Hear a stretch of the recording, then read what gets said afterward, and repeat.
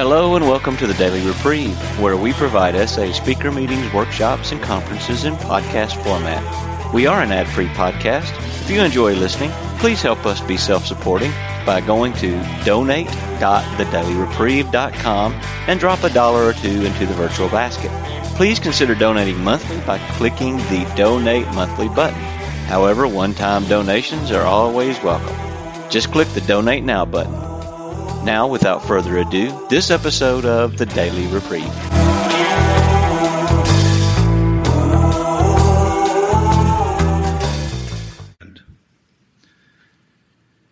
It is now my pleasure to introduce our main SA speaker for this evening. He comes to us from the San Diego area. He has been in SA since 1996, where he has been committed to working his program and being of service. He says he's been happily married for 34 years, thanks to the SA program. Let's give JW a warm welcome.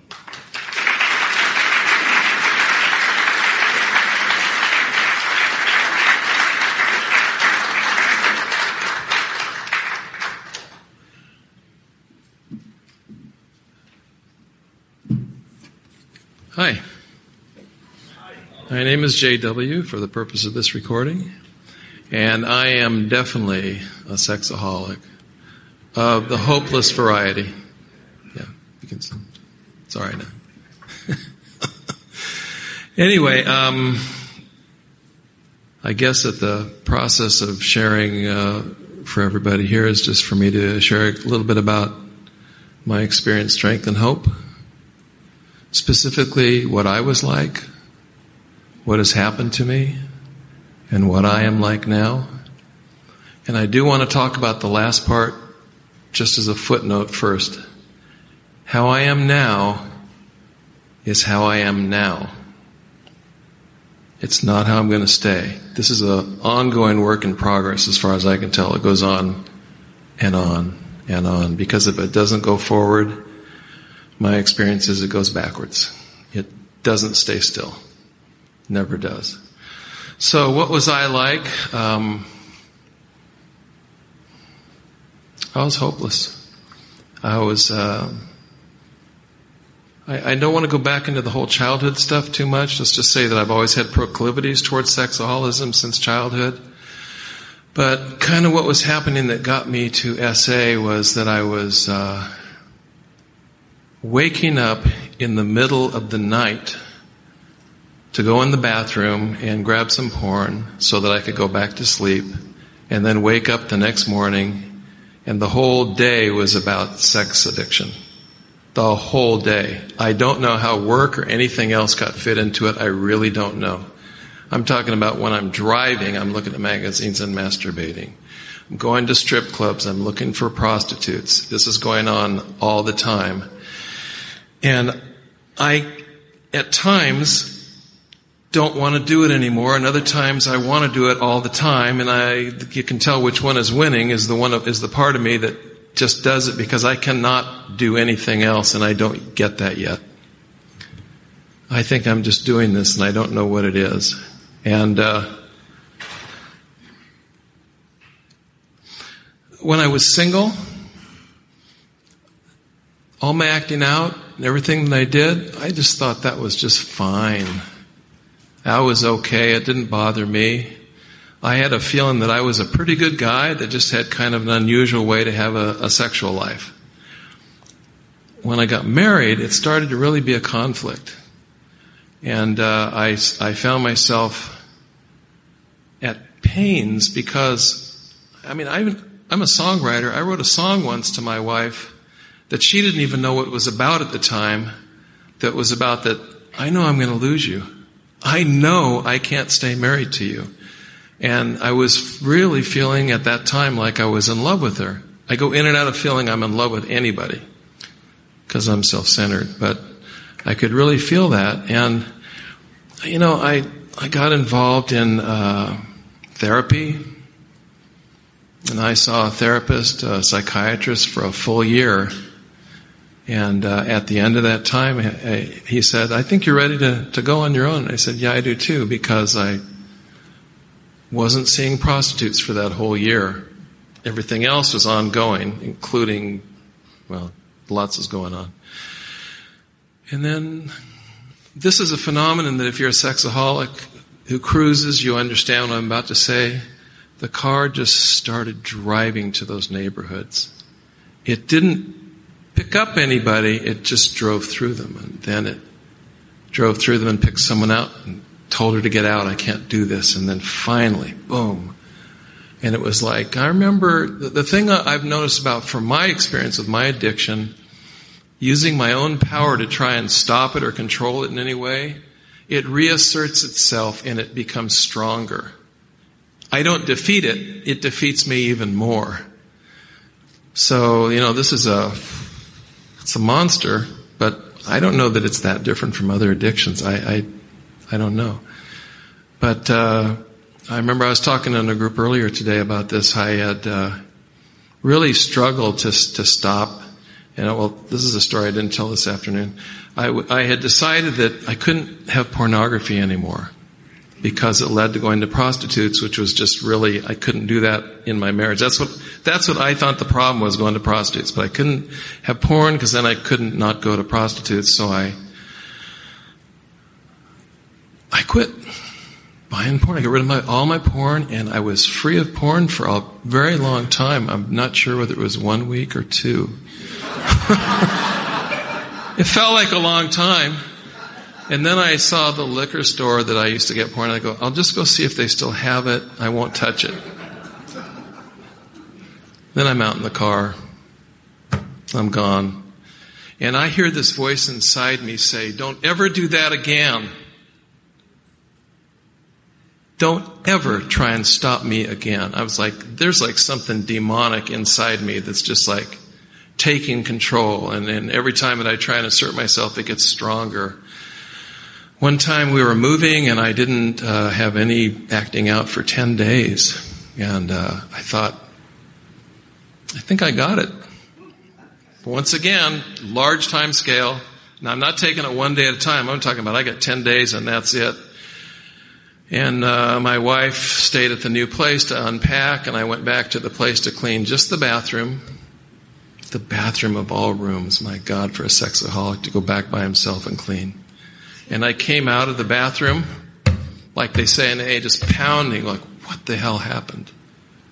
I could never get any relief from it, because that's my experience of what sexaholism is that I can't control it. Every time I try to stop it, I find out even more deeply that I can't. I call it the addiction is having no choice. The element of choice doesn't exist for a sexaholic on their own. I'm a dyed-in-the-wool sexaholic, as you can tell. I'm going to fast forward real quickly and just tell you a little story that happened where this guy who became my sponsor many years later, when I got my 1-year chip, he said, I thought he was laughing at me. He said, I can't believe you got sober a year. And he went on my resentment list like, screw you, It's like, I worked hard for this. And then many, many years later, he is my sponsor. And I said, I got a resentment. You're on my resentment list. And I said, remember that time when I got sober and you told me that? And he goes, oh my God. He goes, you misunderstood me. I meant, I've seen guys like you before.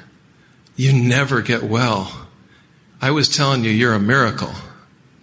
I wasn't putting you down at all. Wow.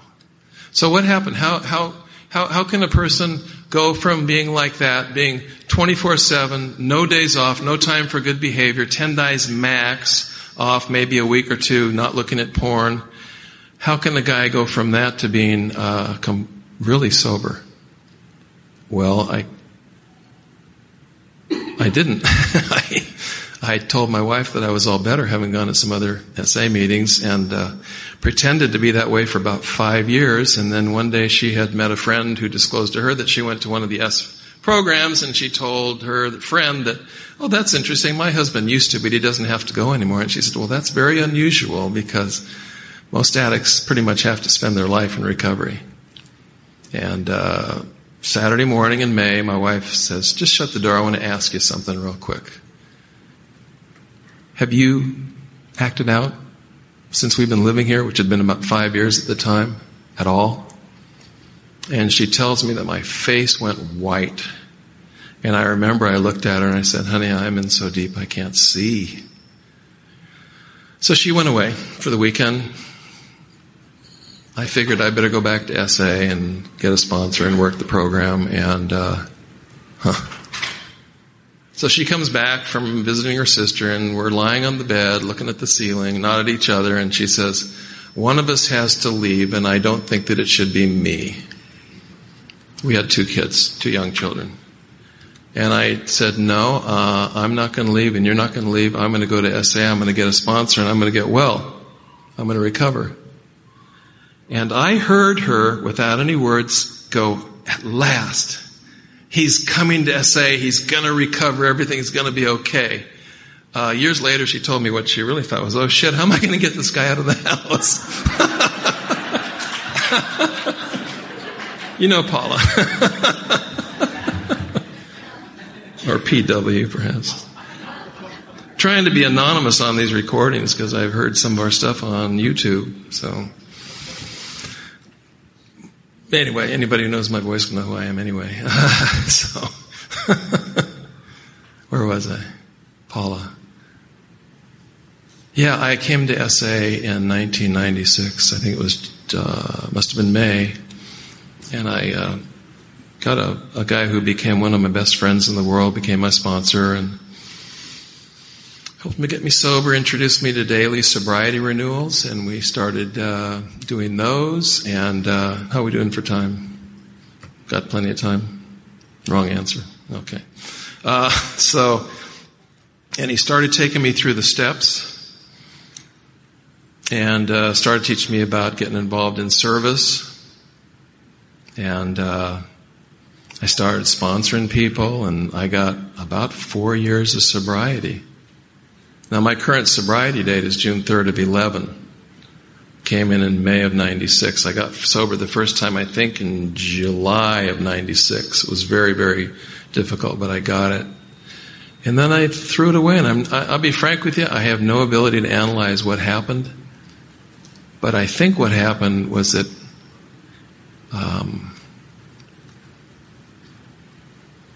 my program, yeah, that's what it was. It was my program. It was the program, kind of, sort of, but it was really my program. It really didn't have a lot of God. It had a hell of a lot of ego, and I became a guru. And I remember speaking once, and some guy saying after, oh, the guru was talking, because I can do that. I don't like to do that anymore.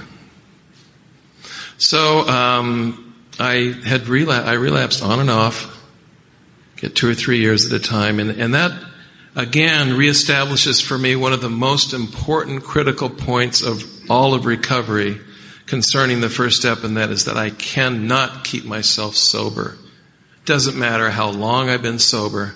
Somebody in this room today will find themselves not sober within a year that is sure that they're never going to go again. I just know that. It's the way it works. So my wife told me, she said, you have this deal where you get sober for 2 or 3 years and then you go back out again. And I wasn't going to prostitutes. I didn't do that in the strip joints, just looking at porn and masturbating. But it was demoralizing. And then this last time that I relapsed, I came very close to truly going back out there, like maybe not ever being able to come back again. I don't know. And I think I broke. I did something that I knew I was never going to have to do, because I knew from experience that it didn't work, because I'd been through several therapists and it really didn't work. But there's this guy in San Diego that's pretty good with SAs, and I called him and said, I need help. I was willing to go to any lengths to find help in and out of the program, to accept outside help as well as inside help. And probably that situation saved my life. I swear to God, the first thing that person said to me is, where is God in all of this? I don't hear any God in your story. It's like, oh, wow. Then he said, can I put my hand on your heart? And he put his hand on my heart. just to jumpstart my heart. I literally felt like I was being jump-started back to life. So,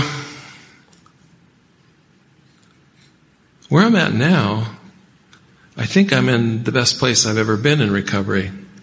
I'm really, really amazed. I'm going through the steps again. I'm doing the steps in tremendous detail and scope with a man who works with us over the phone and takes people from all different programs, because once you get past step one, pretty much steps are the steps. And doing some really deep fourth step work right now. And I'm beginning to see that I have more amends to make to my wife than I knew about. And I don't know exactly what they are or how I'm going to make them. I can just see that I need to make them, and that I will make them when the time is right. The other thing that I'm experiencing is I'm seeing that I have a lot of really self-defeating programs inside my head, that I'm very pessimistic, very down on myself, very hard on myself. I'm very cold to myself and other people. And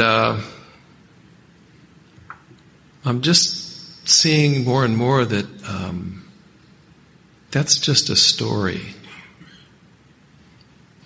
That's just a story. That's a story that I tell myself that I believe. And it has to do a lot with being victim and feeling trapped. Maybe stuff for another program.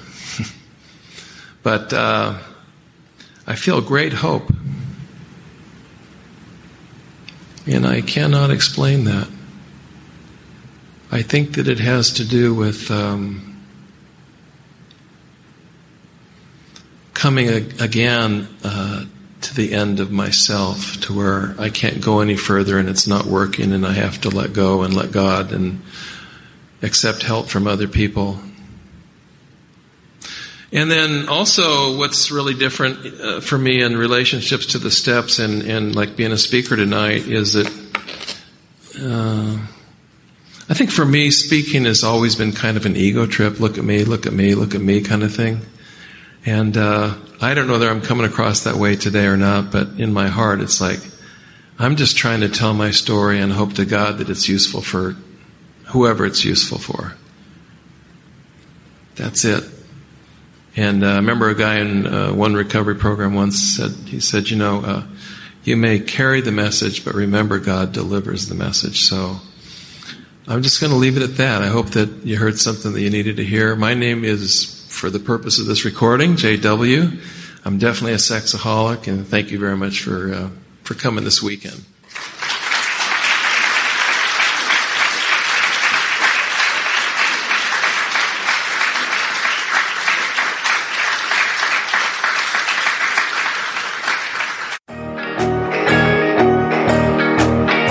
I would like to thank you for listening to this episode of the Daily Reprieve, the best source for experience, strength, and hope for SA members. Please subscribe to this podcast to be alerted of new episodes. Please show your support by donating to the Daily Reprieve by going to donate.thedailyreprieve.com and choosing either monthly donations or a one-time donation by clicking Donate Now. Thank you for listening, and stay tuned for the next episode of The Daily Reprieve.